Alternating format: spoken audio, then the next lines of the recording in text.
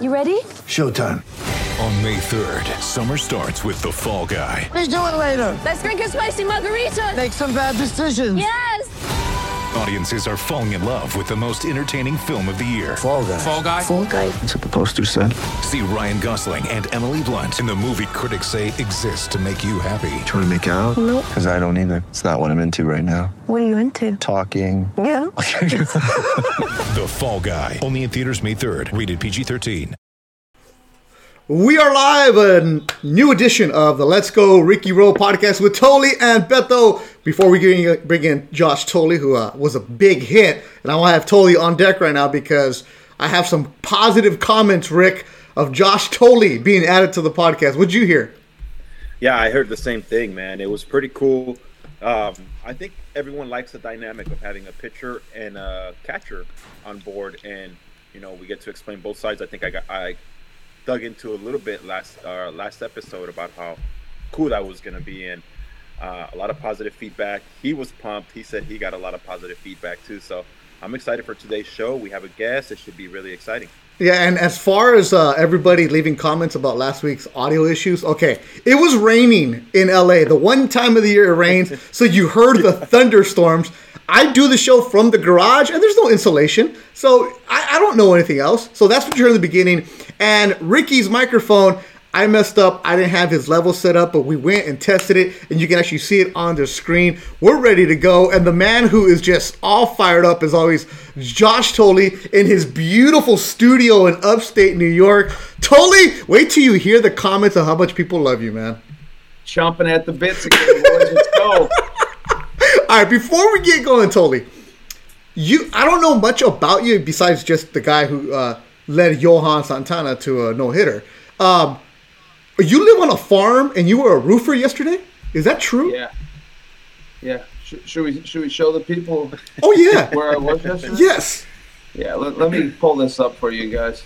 Because this dude really is living retirement. For those of you wondering about Josh Toli's social media, it doesn't exist. I'm so jealous of him. But he is a guy that lives in upstate New York on a farm. But Toli, while you're looking for that picture, let's shout out Derek, Pantor4 on Instagram. He said, hey, good move having Toli join the podcast. I've heard him on other podcasts. He has a very engaging and friendly demeanor. Can't wait to hear more from you. More great content. Please get Ricky a new microphone, LOL. I wrote back to him, please leave that on the iTunes rate and review on YouTube, all that other good stuff. The microphone has been fixed. So we appreciate you, Derek. All right, Toli, what do you got? There it is. Not only a knuckleball specialist, but a roofer. Wow, he does it all. Yeah, I do it all. Jack of all trade, master of none, boys. Rick, could you get on a roof right now and do that kind of work? Hell no, man. Hell no. Hell no. It's like I said, it's been cool having Josh. We're an episode in, and you can just feel the energy of us texting back and forth about our next guest and how it was going to be and all that good stuff. So this episode should be pretty cool. We want to dive into a little bit about the DH. So that should be fun. Yeah, and Brad Urbanovitz, I hope I'm saying your name right. UK fan. Said I tried watching it, but we're going to get better. Love that Toli is on here. Not the best catcher, thanks, but he sure can talk. There it is. And so whatever comment you guys leave on our Let's Go Ricky Roll Instagram page, I'm going to read it on the show. So if you're going to try to... Nice. Yeah, no. If you're going to... Everybody's super nice. So just know that we read all the comments. We appreciate you, and we do have a lot of fun with it. So today's topic, what we're going to do with the show is we're going to have a theme every single week and try to bring somebody on. If we have a guest, cool. If not, don't worry about it. Today's guest, and you guys talked about it, former teammate of yours, Adam Lind, who was the DH for a lot of years. And we're going to talk to him about what it's like being a DH, and then just catch up with him. And then we'll hang up with Adam, and then we'll recap the show. So we're here for you every single Tuesday, 10 a.m. We are live. Ruben Polanco checks in. Mr. Boxing Guru checking in. So we are doing this live for you right now. Toli, why did you want to do the DH topic?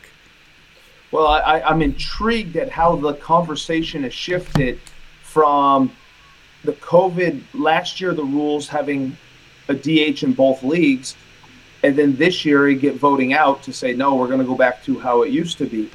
I find it intriguing as to who takes what side of the coin. And I grew up watching the Cardinals, so I grew up in the National League. I came up with the Mets. National League Baseball is, the strategy behind it is significantly, there's more, obviously, right? Okay. As far as double switches, when the pitcher comes to hit, how you pretty much make your roster. And this is a topic that I love to talk about and I love to debate, and I really do enjoy hearing other people's point of view on it. And here he is joining us right now. Oh, he was dialing. Okay, well, when he dials back, we'll get him. It's an interesting topic. And I, as a guy who covered a lot of Dodger games for a lot of years, wish that the DH was there in the National League, because the last thing you need to see is Grady Little making another double switch. No, but it really is an interesting topic, because you find yourself, you talk to players and it's pretty split. Like, some guys like it, some guys don't. I mean, I came up in the AL East and that's all I knew. I mean, you're facing Vladdy Guerrero Sr. I'm talking about, Hideki Matsui, Big Papi. These are the guys that were like, when I was there, these are the guys that you're facing. So you're not facing an extra out in a pitcher. And I mean, and not all pitchers are easy outs. I mean, Go ahead, Rick. How many hits do you got in the major leagues? No, it's not even about that. Tim Hudson took me deep one time, Let's talk about that. Wait, who did? Tim Hudson. And there's some guys that can hit. There's some guys, like, I remember being in camp with Madison Bumgarner, and he was like, they better not take that DH away. He loves hitting. And it's just pretty interesting how you see both sides of it. But at the end of the day, I mean, it's definitely tougher when you're facing a DH in like a Big Papi, a Vladdy, a Hideki Matsui. I mean, it just adds another element into the game. It also gives a chance for superstars to take a day off and just worry about hitting. It's all that good stuff. I mean, it's way different than the National League. Totally. You see that bat above Ricky's head? Yeah. You know where that's from, right? It must be the first hit maybe he had. Indeed it is. There's a couple of knocks. Ricky, Lynn was trying to check in, so just text him and say what's up, and then I'm going to read a couple other comments we have for right now. This guy on Instagram, you'll love him. His name is Alaska Jones. He's a big supporter of the show, totally. He loves us. He's up there, always posting about us. So Alaska Jones, 907 on Instagram. We appreciate you joining in with us all the time, and it's every single Tuesday. Also, Blue Jay Fans UK. Blue Jay Fans UK. They support us a lot, and they always are leaving nice comments. So we appreciate you, Blue Jay Fans UK. Look, I'm an LA guy. I didn't know the reach of Toronto Blue Jays fandom. And as Ricky reminded me, it's an entire country. So we appreciate you leaving comments for everybody else. So we'll get going. All right. I think he is joining us right now. Let's get him in. There he is. There it is. Adam Lynn joining the show. Oh, smooth. Smooth right now. Lindy. Lindy's a little nervous, man. He's not used to that kind of stuff. Haven't done this in a while. Adam Umberto, I'll be the guy conducting this train wreck we got going on right now. But thank you for coming on. How are you? Where are you right now? I'm in what I call my man cave, in the back. So I tried having the camera face my backyard, but it was so bright, and I blended in with the lightness. No problem. No problem. And then what is? Oh, hold on. Let me get you your solo shot, Lynn. We'll just get rid of these guys. We don't need them. Hold on. We're doing this live for you. All right, Lindy, behind you, you have those scarves. Liverpool, Ireland. What else you got? Yeah, it's kind of been a thing I do. When I go on trips with my friends, we try and go somewhere that we have a connection, and then two, we try and mix and match that with soccer games. So over the past 4 or 5 years, I've been going over to Europe and watching football. soccer. Who's your team? I mean, the team I follow the most would be like USA Soccer, but I just love going over there and going to the pubs and being part of the experience. Ricky, we got a soccer hooligan on the show, bro. Yeah, we do, man. I didn't even know that. I remember him talking about it a little bit, that he had gone out there. And, I mean, from when he talked about it, he said that it's a completely different atmosphere than you've ever experienced. And you experienced it a little bit, Beto, going up there. Yeah. But, I mean, it's just a whole other dynamic, I feel like.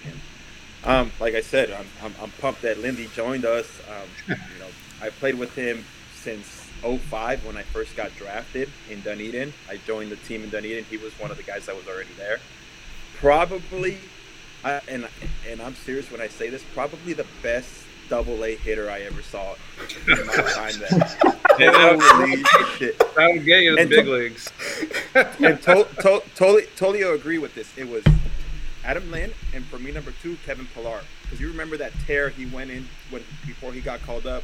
Totally, those 2 guys to me were the best double-A hitters I'd ever seen. Ever. Yeah, Lindy, that's a compliment too. Hey, that's a lot better than a lot of people. That's right. You got that right. And I remember I think he got called up out of double-A, right, Lindy? Nah, I went to AAA for a month. You went to AAA? And then went to the big leagues. Didn't you win the MVP? And you already had left, like you Mike Basco. Mike Basco called me into the office, and I thought I was going up to the big leagues, and he really dramatized the moment. And he was like, "I just want to say congratulations, you're the double-A player of the year." I was like, "I don't even care." That's not the ultimate dry hump.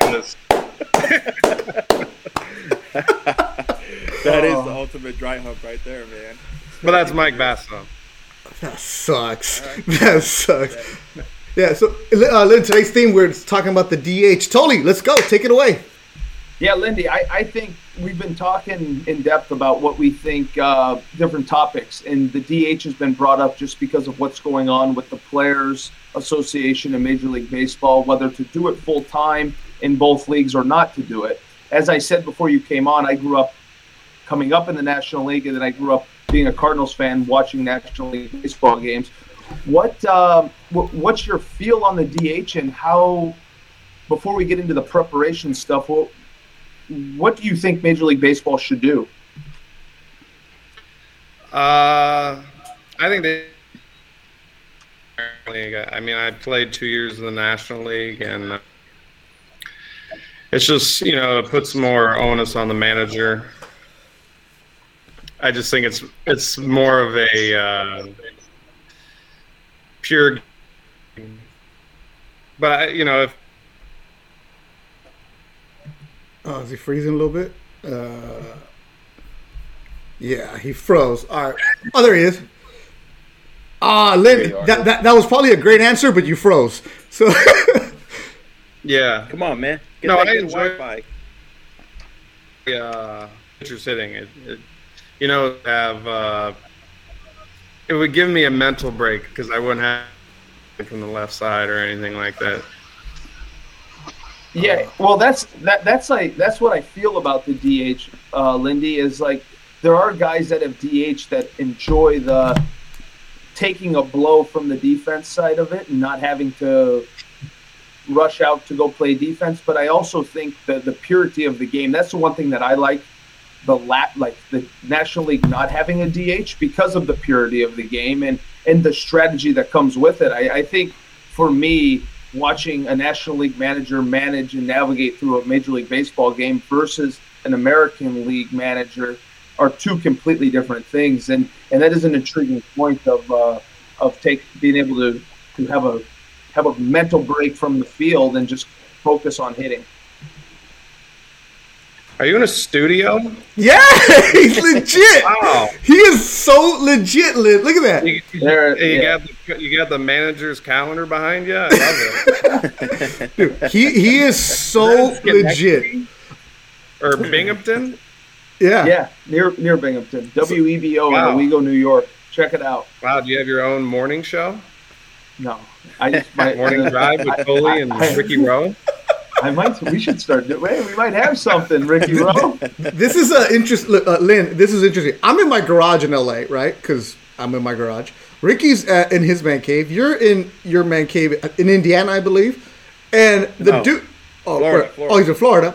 And then he's Indiana's finest. So. Oh, he's from Indiana, but he's in Florida. And then the dude who's new to the show has a freaking professional radio setup. Like, what is going? What else did you expect from him? He's our show. Yeah, it's a great microphone. Lindy, the problem is I live out in the country and I have no internet service and I have no cell phone service. So this is my next best. Adam, let me ask you this: when you're coming up as a baseball player and then you get there and they tell you, "Hey, you're going to be primarily a DH," how do you take that? It's either be in the big leagues or, be in AAA. There's no.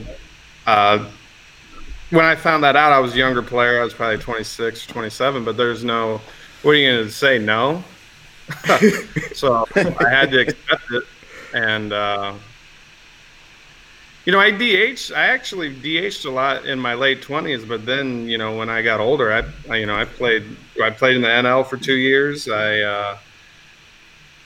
I was in Seattle, we had Nelson Cruz, so he DH'd. So I had a few years that I got to enjoy being DH, but I didn't. Towards the end of my career, I didn't DH all that much. Huh? We went backwards. But you can, Lindy. Hey, don't let anybody forget this guy can play first base too. Yeah. No, it was, and then we had Edwin, and, I just got pushed. They wanted me to DH, but there were just so many better hitters than me, so they had to put me at first base because I was a nice supporting player. No, but this guy could literally wake out of bed and rake. He was like, you'd see him walk up to the plate, and you're like, this guy rakes. The first time I ever saw him, that was my initial thought. I was like, whoa, like, this guy rakes it. Like, oh, wait till you watch this guy. He drops bombs. He hits the ball everywhere. And sure enough, next thing you know, we're in high A, double A, and then I'm watching him in the big leagues, and he's doing his thing. And then I joined him as a teammate. And I mean, in 2009, you win the Edgar Martinez Award, the best DH of that year, and it just showed that I don't think with Adam it was ever about ego. It was more, all right, you want me to DH, that's what I'll do. Whenever you need me to go play left field, I'll go play left field. If you need me at first base, I'll go play first base. Whatever it was, he never got too high, he never got too low. You just never saw it with him. Well, I didn't let it affect me. They just said you're DHing. I never let it get into my head that I wasn't. It really messes with some people's minds, and they can't adjust. But fortunately, I have the mentality where it is what it is, and now how do you embrace the fears? Okay, so take me through your routine. The day you know you're DHing, where do you even have a glove in your locker? Yeah, I was never that big league. You think camp with your bats only? Yeah, only Frank Thomas showed up with a bat. I'm just asking the dumb questions that the fans are going to say. Like, okay, if I'm a DH, why do I even need a glove? Okay, but you're right. You were also a guy that they can put in at the end of games to get going, and if you need him at first base. All right, so you're different. But now when you're DH, what do you do? Like, do you sit in the dugout the entire time? Do you go underneath in the cage and hit? Like, what's a DH's routine during a game? I just sat there. Ricky would know I considered myself the sixth starting pitcher on pitchers. But no, I didn't hit a whole lot. I'm an interesting guy, I guess. I just didn't let it affect me. I just went up there and took my 5 at-bats and went home. And Lindy, you would say this, I could echo the same thing playing with guys that DH full-time. Like, the mental capacity that you have to be a major league DH is significantly different than just playing both ways, playing defense and playing offense. Like, there's guys that get wrenched mentally that are like starting to learn the DH role. I mean, there's no truer statement than that.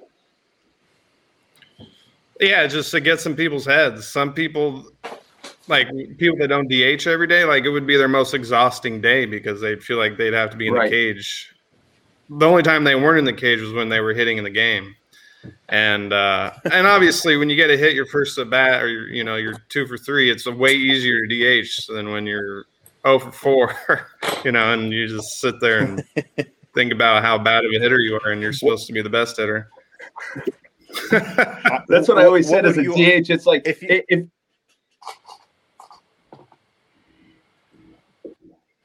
no, that's what I was saying, Lindy, is if you get to a spot where you go 0 for 4 and you're like, geez, I really came to the field and did nothing today. I remember in the minor leagues you DH, and it was like, I don't want to DH because I can at least maybe help the team defensively because I stink right now hitting. So this is the bad idea. Well, I had so many people tell me I was bad defensively. I was like hurting the team being out there. That's not true. That's I was not helping true. Not being out in the outfield or at first base. If you were the commissioner, Lindy, would you have a DH both leagues? Which way would you go? No, I wouldn't. I'd leave it the way it is. You wouldn't? Really? Why? What is the way it is now? Is it both DHs? No, it's National League, American League. Pitcher. Yeah. Same as always. Yeah, I would. It's confusing. Right. Well, it keeps changing all the time, right? Like they wanted to do the universal DH again this year, and they didn't do it. But it's like, yeah, it is confusing. I think there's a lot of variables that can go into it. I think players want it because it gets more players in the league, but it's going to hurt pitchers' stats. So what's it going to do to arbitration and things like that? Because if there's a DH, the pitcher's numbers aren't going to be quite as good, but you're also going to be giving more people an opportunity to have a position on the team. I would agree with that, but there's also a piece of it though with the pinch hitting. Like teams tend to carry larger benches in the National League because of the pinch hitting. Now, pinch hitting role, that's a different conversation, right? Like how hard is it to be a pinch hitter? You play in the National League at the end, Lindy. Like what is that like? I mean, coming off the bench, I watched him. Justin Turner was one of the best younger in his career coming off the bench, but that's hard. So anyways, back to the DH thing though, it does allow guys to come on as pinch hitters and stuff like that. But it is the main argument that I've heard a lot is how it can affect pitchers from base running and their legs hurt and those type of things. And I don't have time for that. I think it's a poor excuse. My legs hurt. Yeah. All they do in between their starts is squats and lunges and split squats, yeah. And maybe if they didn't run 30 minutes every other day, their legs wouldn't hurt. I don't know, Lindy. Let them know. This is what happens when you have two hitters and one pitcher in this podcast here, Beto. They pile on the pitchers, but I think I see both sides of it. I'm not leaning towards one side more than the other. It's just I feel like when that's all you've ever seen, you're like, all right. But then when you look at Edwin Encarnacion still out there, you're like, if he would benefit out of a universal DH, in the National League, he would help a team. And we talked about the sampling of 60 games. It's tough, Sometimes it takes hitters a little longer than that to get going throughout the season, and I firmly believe that it's hurting him a little bit. Lindy didn't officially retire, and he still I feel like he could still go get out of bed and go and rake. Adam, right now, could you if you're in spring training, could you just show up and get a couple bombs? At 5 o'clock. No problem. Well, that's where, I was just done because I was just done having projectiles at 98 miles per hour thrown at me. I was over that, especially in AAA. Well, and then you watched. I saw Ichiro yesterday facing live pitching in the Seattle camp, and you're just like, what the hell is this guy doing? And it's just. I feel like a lot of guys, Edwin, Lindy, like they can get up there and battle it out against some pitchers for sure. I mean, I could go out there for a week right now. I don't think there's, after a couple years off, there's no way I could go out for 6 months. Adam, let me ask you these dumb questions here as a guy just watching from the press box. When they start throwing 98 and you're cold and you're coming in as a pinch hitter, what the hell is going through your mind? Well, I was definitely more warmed up or had a sweat going when I was a pinch hitter as opposed to DHing, because you got to be ready for that first pitch in 98, and if you're cold and stiff, it's going to hurt, especially if you swing and miss. And you got to have your eyes ready. So I was always in the cage before I would pinch hit. And pinch hitting, there was you could tell whether the pitcher was coming up or, like one of your light hitting infielders was hitting and you needed, a little more of a potent bat. And, you could kind of read the manager's mind. Now, what about this one? Watching pitchers hit. As a professional hitter that you were, and when you're watching a pitcher go up there and they don't even know how to grab the bat, what are you thinking? Just get my glove and get ready to go play defense. Because their legs hurt, so they don't want to hit and swing and run. So they're going to go there and take. Because they don't want their hands to hurt. Because I wanted to run. I just couldn't unhook that trailer, man. There's no way. You and me both, Ricky, and I was a real player. Gato's probably the fastest one here. I'm ready to go. Now, this once again, I'm a member of the media here in LA. I'd always watch when Interleague was coming up. You would see Dodger pitchers all of a sudden out there taking BP in a different way. They're not bunting like Kershaw and these other dudes were actually trying to hit as a hitter. And you're watching the pitchers taking real BP get into the outfield. Are you what are you guys doing wasting people's time? Yeah, and they're gambling and they're talking smack to each other. Yes! Who can hit it to the warning track. And they have their own special guy that throws BP, like the third base coach always throws BP to the pitchers. No, they don't. And you have to come out super early because nobody wants to watch that shit. Nobody. It's just you're out there with the coach and the pitching coach and making sure nobody gets hurt. But if you can't tell by stories, they don't want to hit because their legs hurt. But their favorite part of the week is the day they get to take batting practice. It's batting practice, yeah. Hey, Lindy, there's more that comes with hitting. That's what I always used to tell these guys. Once you strike the ball, you have to run, and if you hit the ball in the gap, you got to run 180 feet. You know how far that is, right? Oh. Yeah, don't hurt yourself. You pitch once every 5 days, Ricky. I'm not trying to get on you, but I tell this story all the time. My first career bat was in Philadelphia against Cole Hamels, and Dwayne Murphy was our hitting coach, Lindy. And I remember coming in after that first at bat, and he's just laughing. He's like, "What do you got, kid?" I was like, "Man, I will never talk shit on a hitter ever again." And till that day, my respect to you guys because it's not an easy thing, and these guys will tell you it's not easy. And Lindy, towards the end of his career, he's got guys throwing 98 every single day, 100, out of the bullpen, and it's just a completely different ball game now as when we came up in 09, and it doesn't even seem like it's that far. Like it wasn't that far long ago that happened, and now you got guys, every guy's 103, 104, and it's like really normal, It's just the thing that everyone does. 103. Well, the thing that I miss was getting 3 or 4 at-bats against one pitcher, and now that doesn't you might have, if you're lucky with some teams like Tampa or Milwaukee, you might face the starter, the opener once, twice. You're not getting those at-bats anymore where you get to get in rhythm with the pitcher.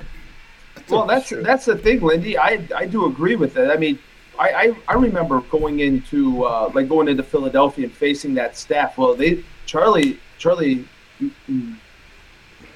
used to let his pitchers go 130 pitches, so there was no working counts. I mean, you were getting a guy for 3 or 4 at bats, and you could work the at bat, and you had a plan going in. Now there's no plan.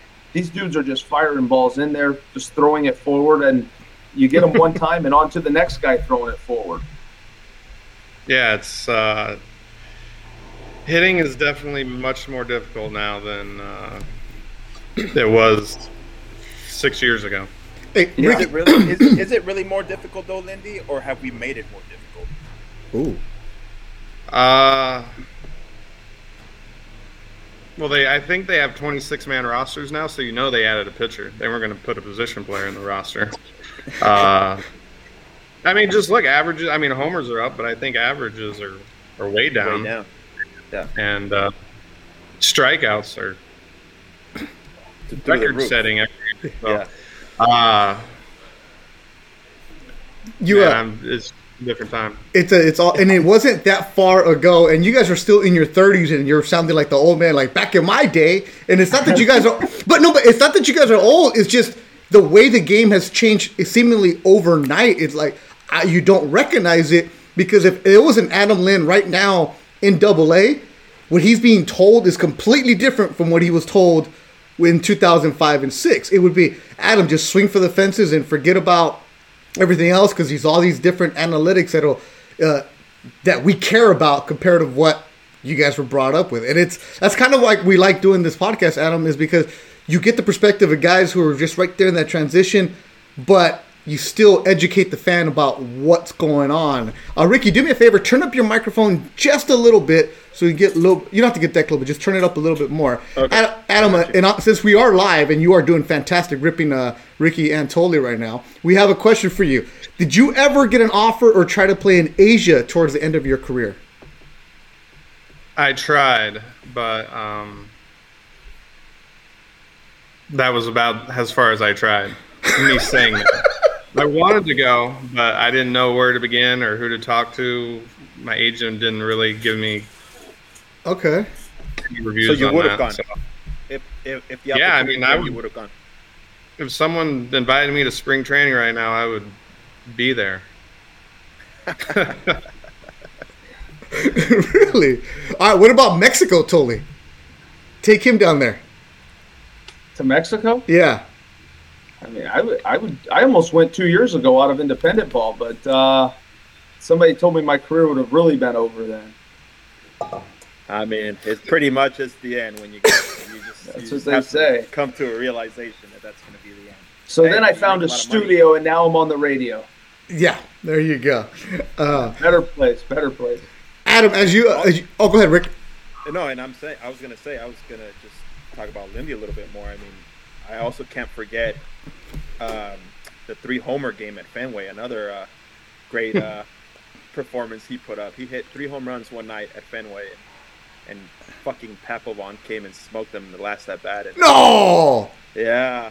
Why?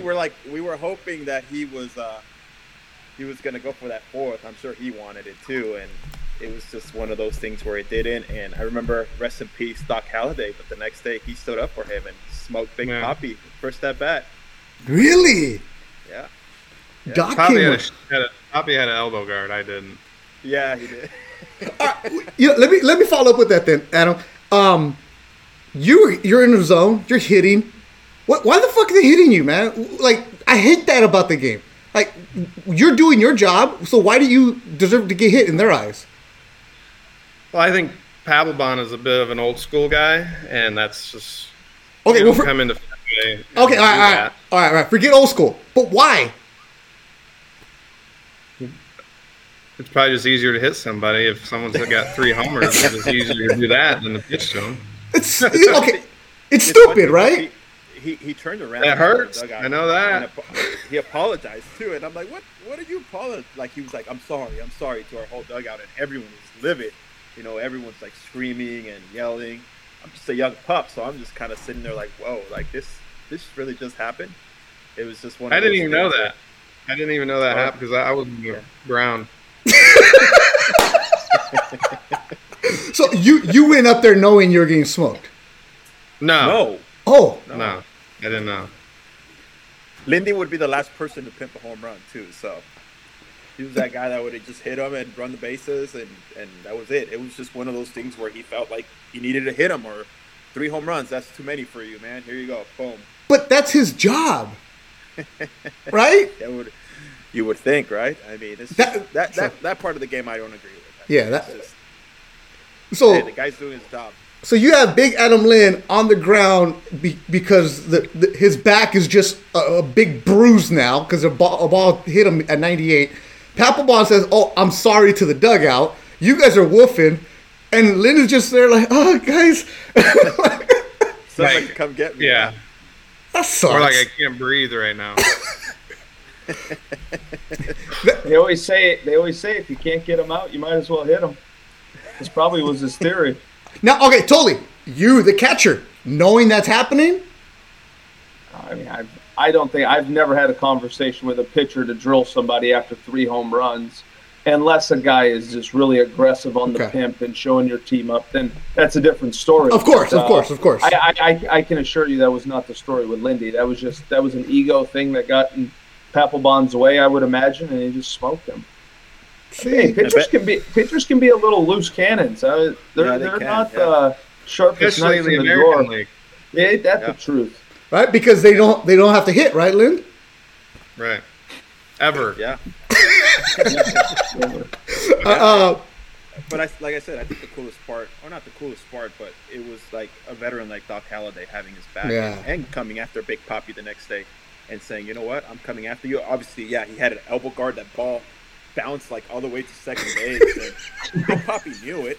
He didn't even look at Doc. Like, he might have just like glanced at him, but he took off his elbow pad, dropped his bat, and went to first base. And that ended it? You should be mad at Papelbon. You know, it's his fault, you know, why you're getting hit. One more question. Jesse Reynoso, toughest pitcher you faced in your major league career, Adam? Felix Hernandez. That's easy. He was nasty. 98, changeup at like 92, curveball, shoulders to ankles. He was stuff-wise, number 1 or 2 I'd ever. Dylan Betances had the best curveball, but he didn't have a changeup, and Felix had all 3. He was an amazing pitcher.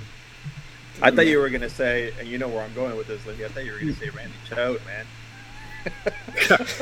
Actually, when I went to Milwaukee, I owned that guy. Like 3. He was throwing like, I can't, yeah.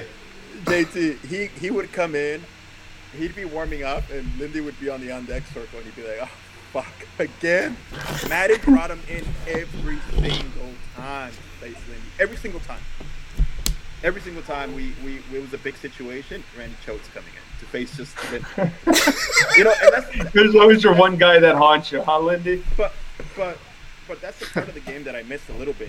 It was like, you know, where it was a cat and mouse game, and it's like, okay, Adam Lynn, he's raking, he rakes. I'm gonna bring in the lefty for one hitter, boom, get him out. He'd come in 2-3 pitches or whatever it was, get him out. You know, that was his day, and I think that's a little bit of what the game is missing now. I feel like there was a lot of cat and mouse, no numbers. It was me against you. No matter what you did, like if Lindy hit a home run off of him that night, I guarantee you Madden would bring him again the next night. You know, there was no question. Like, but and Adam, that's where the game is changing so much, right? Now we have three minimum batters. It's just like, I always say this: if they think that's going to speed up the game from 3 hours and 1 minute to 2 hours and 55 minutes, like people that like watching baseball are still going to watch the game. Like that, there's no it's the same. That's what bothers me, because I enjoyed those days. I really did of the managing, the cat and mouse type of managing style. Yeah, you try not to relive those type of moments. Adam, moving on from this, we always try to ask different questions to the guests, and we're moving on. Your first day in the major leagues, where was it? How was it? Who was there? How much do you remember? It was at Fenway. I remember watching the game in Boston the night before, and like Alex Rios went for a pop-up down in the corner in Fenway, and it like hit his glove and bounced over. And Doc Halladay went nuts because he was pitching. I was like, oh man, it's gonna be like a real like comfortable environment tomorrow. I mean, I remember getting there, going out to the cage because the cage was in center field, and like my roommate's song in college was like 6 in the morning by I don't even remember. 6 in the morning, 6 in the morning, and they played it when I walked out of the dugout, and I did just ease my mind because it was like a song that that was played in locker rooms and in my dorm room, 4 years prior to that, and that's my biggest memory of my first day in the big. I didn't play my first day, but my biggest memory was hearing that song as I walked out of the dugout. I know, it's a great memory. Great. Hey, Lindy, and when you see Doc Halladay act like that, were you like, oh shit, I don't want to ever mess something up if I'm playing defense behind him? That's why I asked him DH. I wouldn't have to deal with it. And it's true. It's a true story. It's a true story, guys. A lot of guys will tell you, the guys that played Bautista when he was coming up, he was playing third base. He's like, dude, I was scared shitless to make an error behind him because he was he was such a perfectionist that he wanted everything done the right way, right? You don't want to mess up a big moment in his start. So it's always interesting hearing guys that played defense behind Doc Halladay. What number did you get in Lindy? My jersey number? Yeah. 26. Okay. So you had a good number. All right. In Fenway.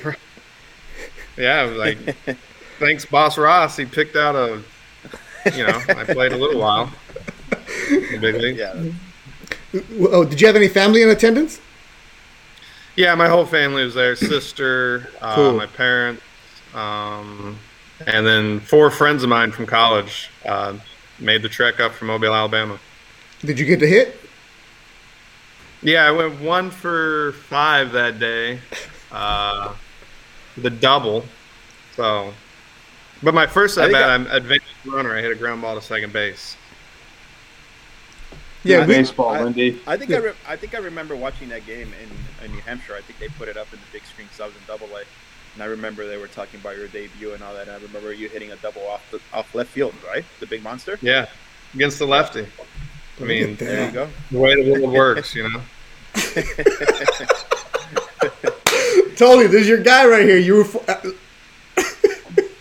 Lindy. Totally. Like, this is a different interview than I thought it was going to be. This was much more serious than I thought this was going to be.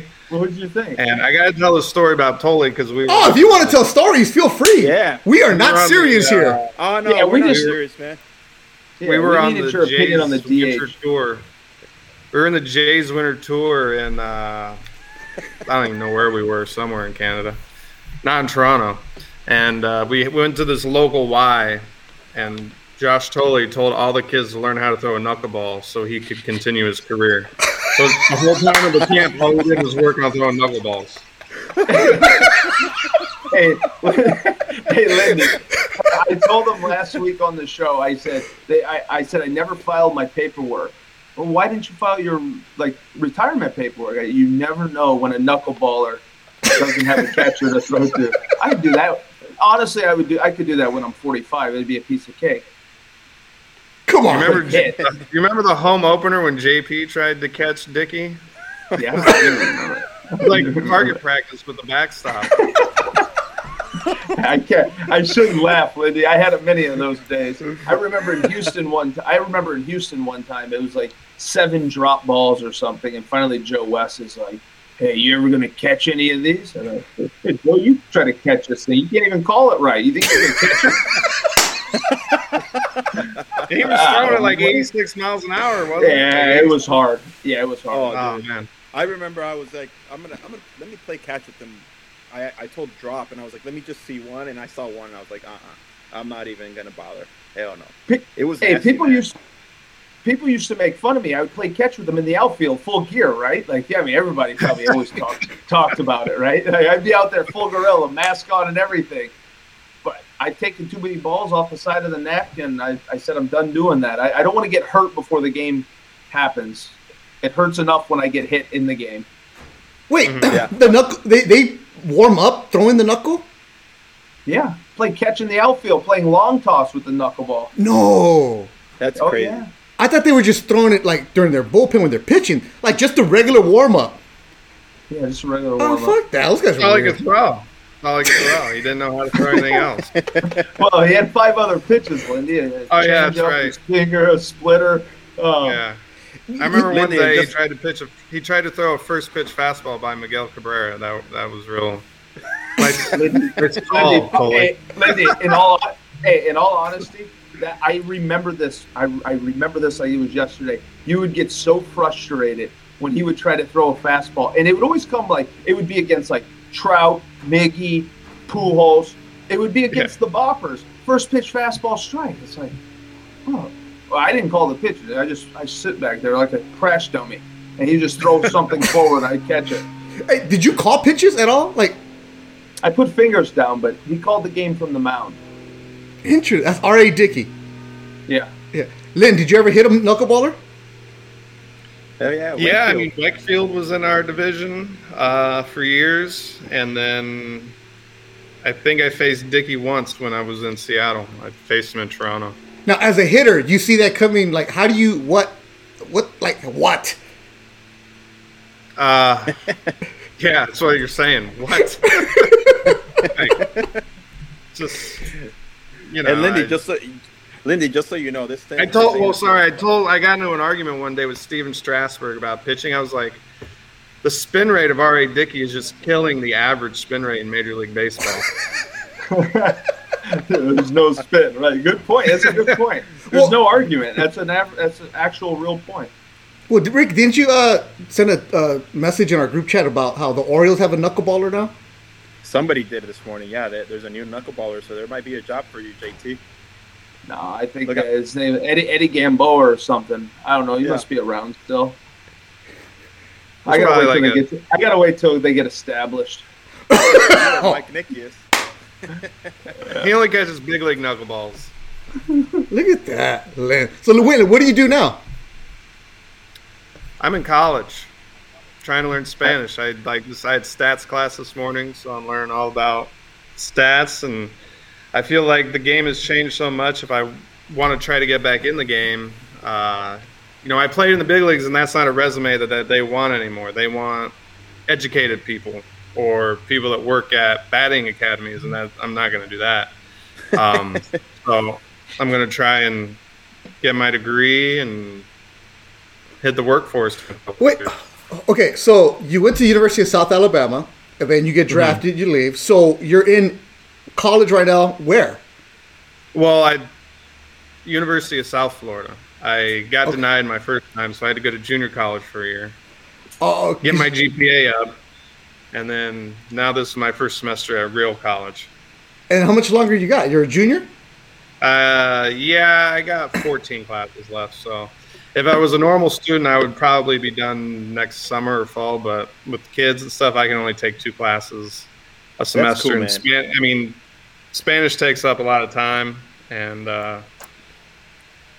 Wait, you mean the Latinos didn't teach you Spanish? Oh, hell no. no. Well, I talked to a guy this past week. He's like, I don't even speak Spanish. I just speak Puerto Rican. He's like, I don't even know what Spanish is. He's right.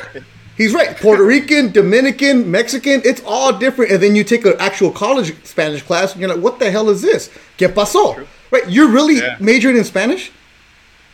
Yeah, I got, here's my book. No my, way. Sueña.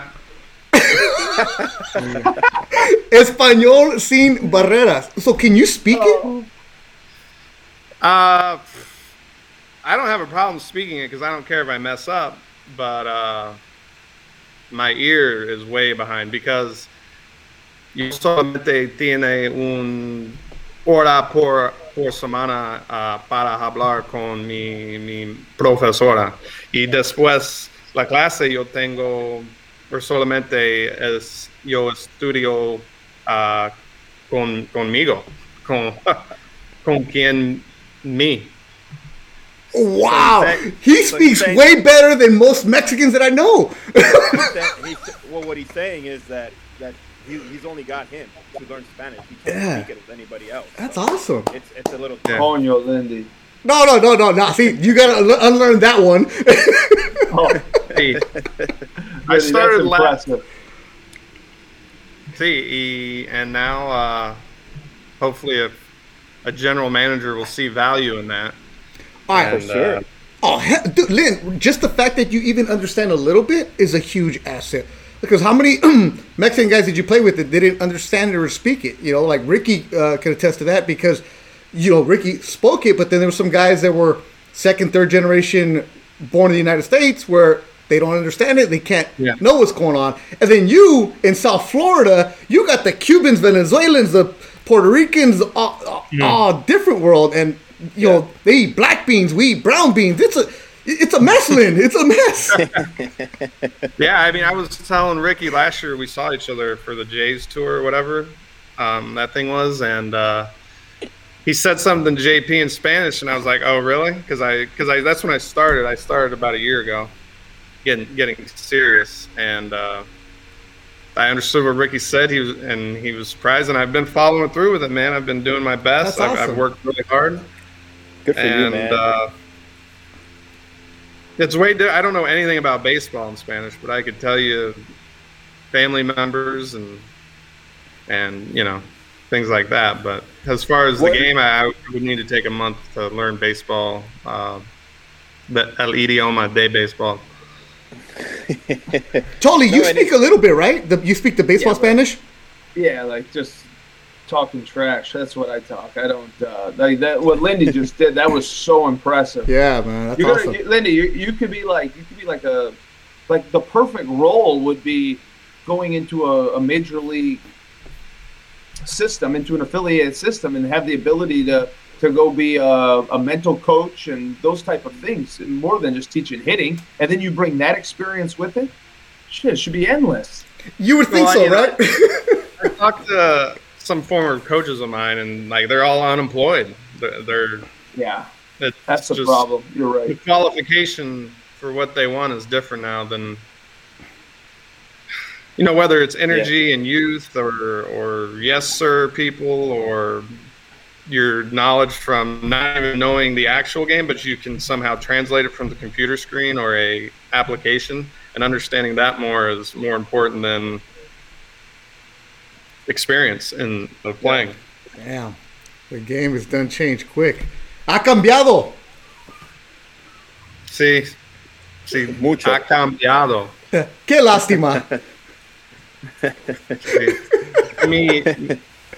What is it? My oír? Oído. Oído. Your ear is your oído. No bueno. Well, you got it. Malo es joven. Mi oído es joven. Young. Totally like, man, where am I? Where am I right now? I think you guys should have done this all in Spanish. That would have been good. Me encanta. I'm okay with that.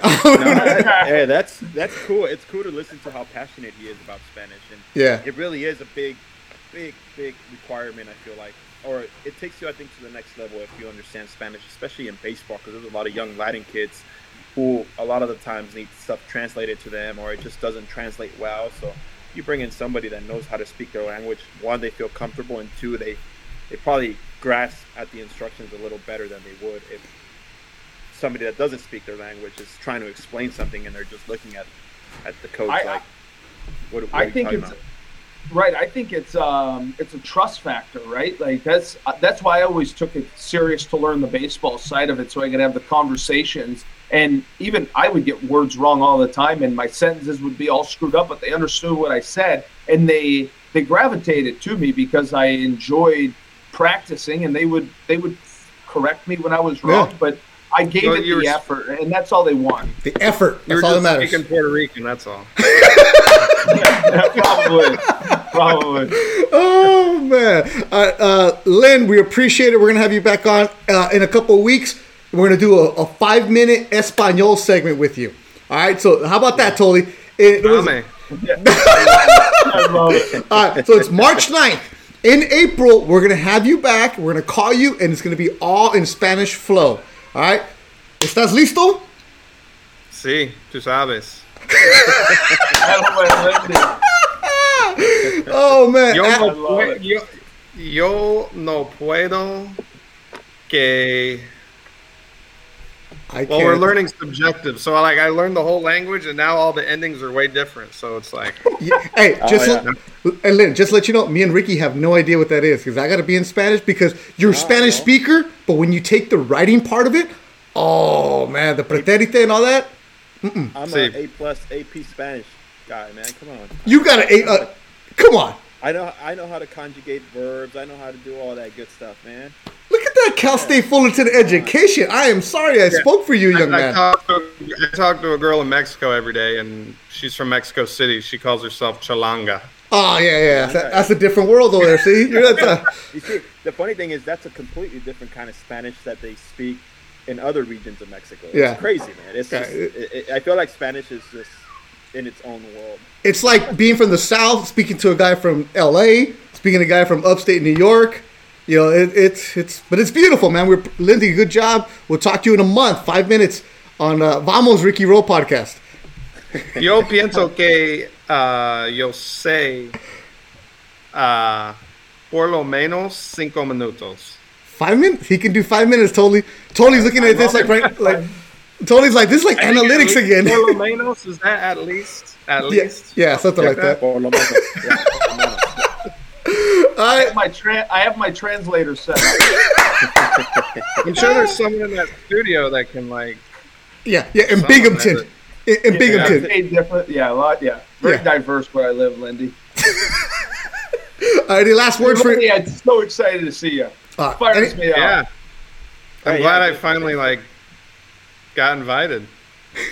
Oh, you're invited every Tuesday. You're invited. It's only our second show, bro. Relax, calmado. See. Same link every week, Lindy. You're in. All right. All right. See you guys. All right. We'll talk to you soon, Adam Lynn. And let's see here. Don't hang up, Toli. Where you at? Lynn will hang up, and then All right. All right. We'll see you. There he goes. Dude. All right, that was interesting for us. Linda's gone. We're still on live right now, Totally, so don't go anywhere, bro. I'm here. Like I said, for you listening, you're wondering, and it's like, how did you guys do that? We're trying different things with the show. I like that idea of having the theme to get to it, and then just talking to them later about life and conversation. What'd you think, Tol?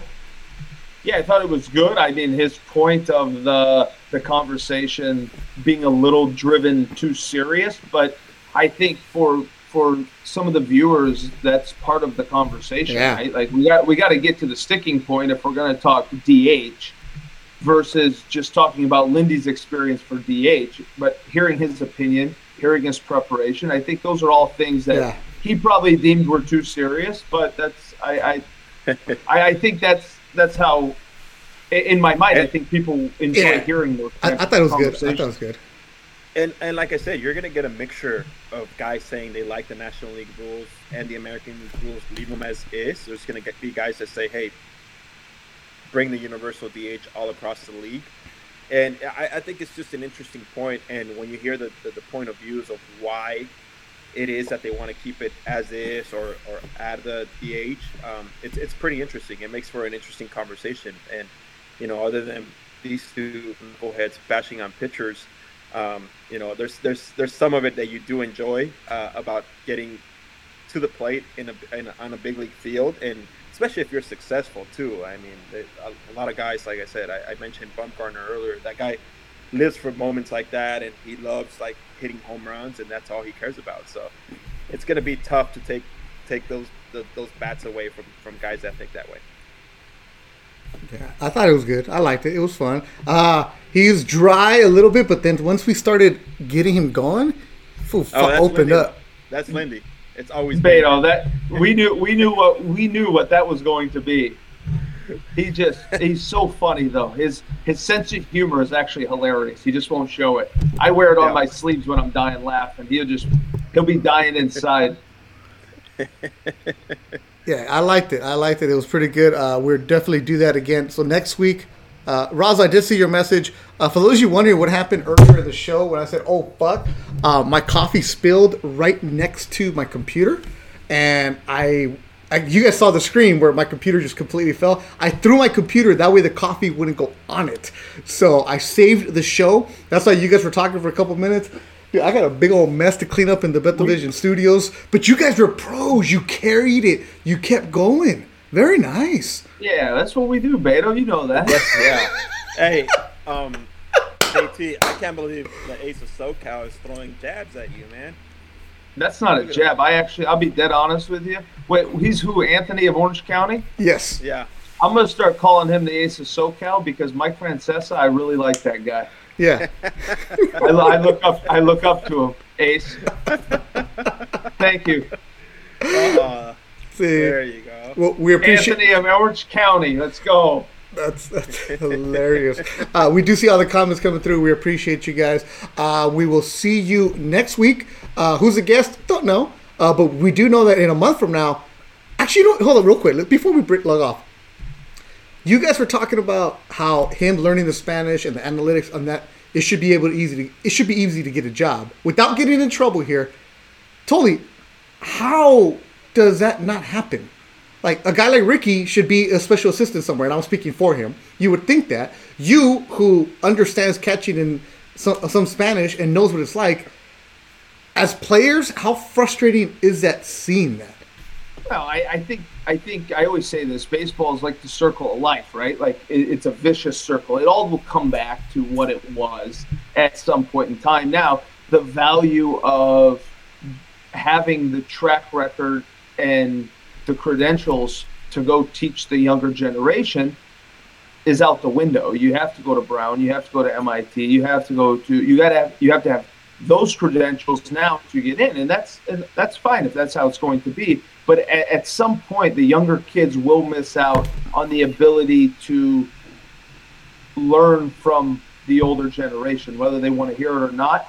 There's a lot of wonderful knowledge, believe it or not, on top. That's not just a hat rack, right, Ricky? I mean, there's some great knowledge up there, and it's more than knowledge. It's the experiences that these kids need to know how to handle, and how when you can't find the strike zone, or you had a terrible outing, how do we bounce back? How do we deal with it? That's what the older generations of players bring. But Beto, I am certain it will come back up. It will come back full circle at some point.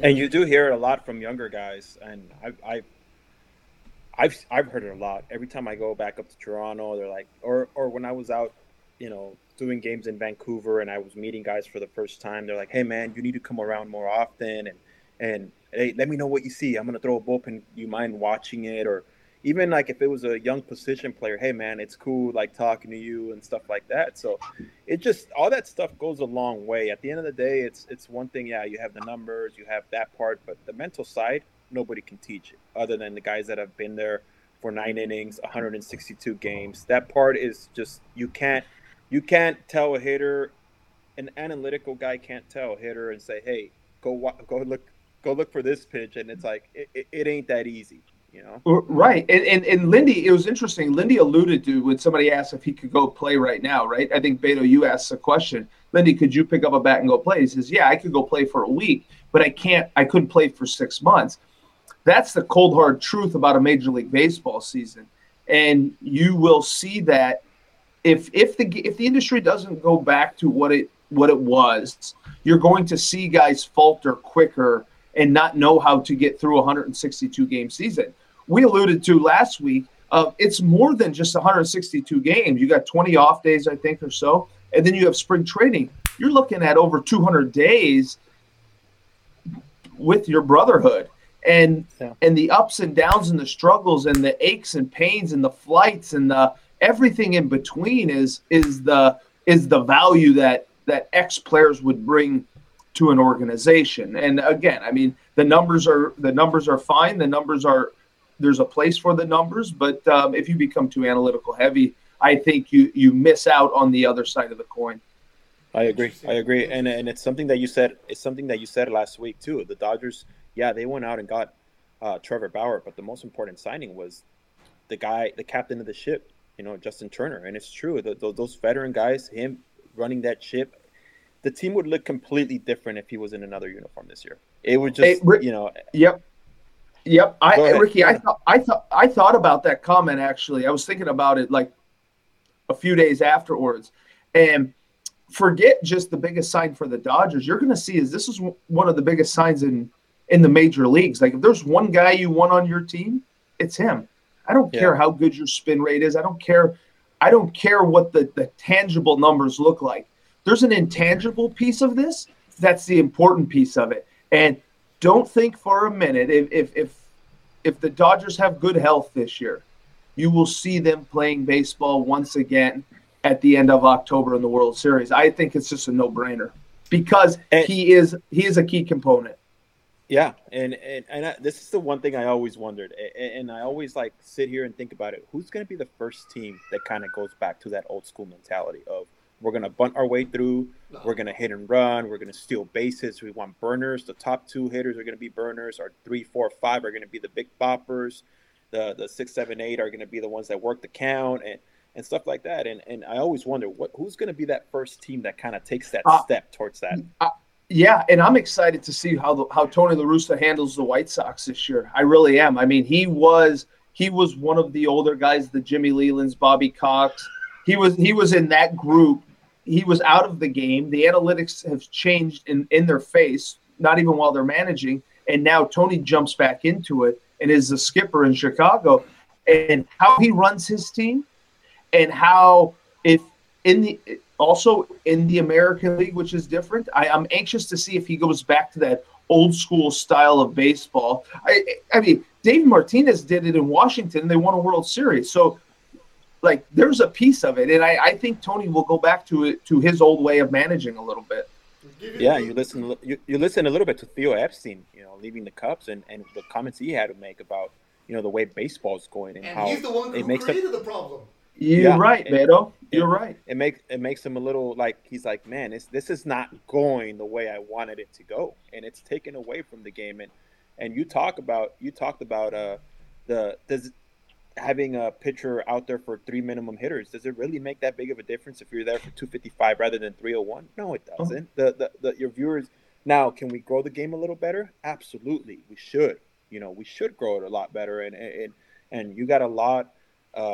They got a lot of work to do to get to that point, but to start making up rules and making up these things about like we're gonna do this, we're gonna do that, I think that takes a little bit of the element of the game of baseball that we're used to seeing. The complete games, the battling it out, the having to know that you're gonna face Miggy Cabrera 3 times in one game. I mean, it's stressful as shit. It's like. Like at one point he's gonna come up with men on base, and you have to bear down and make good pitches. So. It's just like I said. I always think who's going to be that first team that kind of makes that jump and says, "All right, we're gonna flip it on the analytics and kind of just go out there and play hard baseball for 9 innings." Yeah, well, let's keep our eyes on the White Sox. I think that would be a team that would jump at it first. I mean, Joe Madden and Anaheim might start going back a little more old school. I know he is a little analytical driven, but I still think he understands the cat and mouse game of baseball, the hitting, running, moving guys over. I mean, it's fascinating to me. The objective of baseball is to score more runs than the other team. So if we have an opportunity to score, let's do it. Let's move a guy over into scoring position into third base and sack fly, and now it's 1-0. We're winning. Like it's not that hard. Totally should have been playing like in the 40s and 50s, man, where they used to leave the gloves. We used to leave the gloves and share them and everything else. And I'll tell you what though, and you know this, JT, from being a catcher, there's nothing more stressful than the first few innings when these guys are putting pressure on your starter, and you're like, oh man, like the last thing you want is to get into that bullpen, and next thing you know, it turns into a big night. There's a lot that goes into it. So if you have a team that's, the last thing, I'm not saying the last thing a pitcher wants to do is get off the mound, but some of them are uncomfortable. Some of them are uncomfortable getting when somebody lays down a bunt and they have to make a throw to first base and all that stuff. Like I loved it because I'm an athlete, Yeah, you are, Ricky. Yes, you are. I believe that. Yes, you are. You know what I mean? And Ricky, I do. And watch spring training. They don't practice it anymore. I've been in camps the last few years. They don't practice. They go through the motions. I call it going through the motions. The coach hitting a one-hop fungo back and you flip it down to second. There's no real, butt defense. It happens one time in spring training, and that's it. Hey, get it out. Okay. No. Take pride in fielding your position. And the good ones do. Clayton Kershaw Yeah. takes time. He goes out later and does extra work. Like, there's guys that do extra work because they don't want to be embarrassed. They don't want and they don't want to play from behind. You don't want your back up against the wall in the first freaking inning. I talked earlier about how Roy Halladay playing defense behind him. Try being in the same group during spring training during PFPs, and how intense he is. And it's like, you better not fuck up that Right. That PFP. PFP is pitchers fielding practice for those that don't know, but he took it so serious, and he pulled me aside one day. He's like, "You got 15 seconds on that bump. Take it about as game-like as possible as you can." And from there on, I was like, I always took it serious, but I think that jolted me to another level of thinking. I was like, all right, I really have this moment's gonna come up during a game. It really is, and it sounds cliche because you hear it so much, but it really does come up during a game, and you better be ready for it. And he was always ready. He was one of the best at fielding his position, and No question. So I wanted to be that way too. I was like, hey, anytime I get the ball on the mound and I'm doing a drill, I'm going 110%. I don't care. It's very game-like, and it kind of sucks that it's not done the way it once was done, because those are big parts in a game that win or lose you ball games. It always happens, and it always comes back to haunt you. And you always end up seeing that stuff in the World Series where all of a sudden a guy's asked to bunt.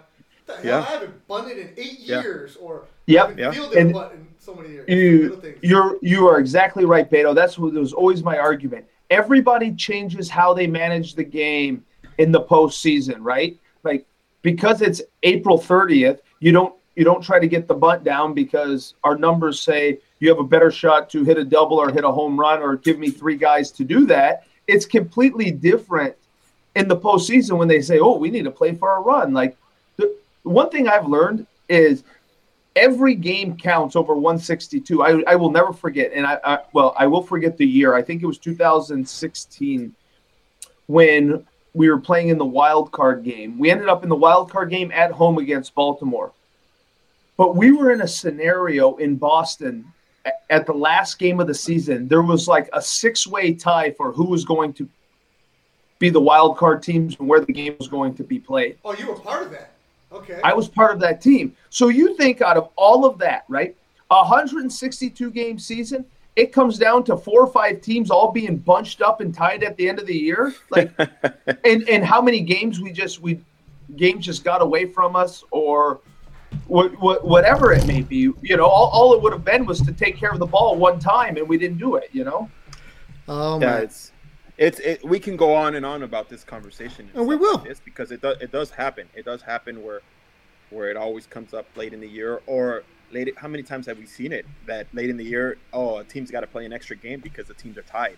All that stuff, and you go back and you look at that one game where you messed up a bunt defense or you threw a ball away, and it makes a huge difference. It count April 1st. The games count all the way up through the end of September. Always. The same way. And we'll have the same conversation next week. Maybe we'll have a guest. Maybe we won't. Fernando Esquivel says, you guys are forever upgrading the mics. You sound far away, Beto. Yeah, because I was told I was too hot. So I've been messing with my microphone. Ricky sounds good. Totally sounds good. I'm trying to figure out, hey, man, look, I'm here by myself, bro. It's just me, all right? So, I'm here for you. Nobody's paying me. Nobody's helping me out. Totally got a professional in the studio. Ricky's got his own Costa Rica thing. It's just me doing it all by myself. But, I'm not complaining. No, it's actually fun, though. But Fernando Esquivel, appreciate you leaving that comment. Make sure you go rate and review. Let us know what's going on. I am messing with the microphone because I know that I get a little too hot. I get a little too animated, so I'm trying to mess with the levels for you there. But this was a fun show. Definitely do it again next week. Go to the Instagram page, Let's Go Ricky Rowe. Share with friends. Let them know what's going on, because I think we're getting the feel and the vibe of how we want this show to go. And as our good friend Jess Ray, who's a great kid, you'll love him totally. He's the one who replaced the Ace of SoCal as our friend. He said, Tolly is so good. So that kid knows talent. We will see you guys next week. Thanks, buddy. Tolly, go back to your roof. Go back to being Farmer Josh. Rick, I hear kids in the background yelling at you. Yeah. All right. Standard. Never ends. All right, boys. All right, we'll see you guys All next right. week. Thanks for Great show. listening. We'll see ya. Bye.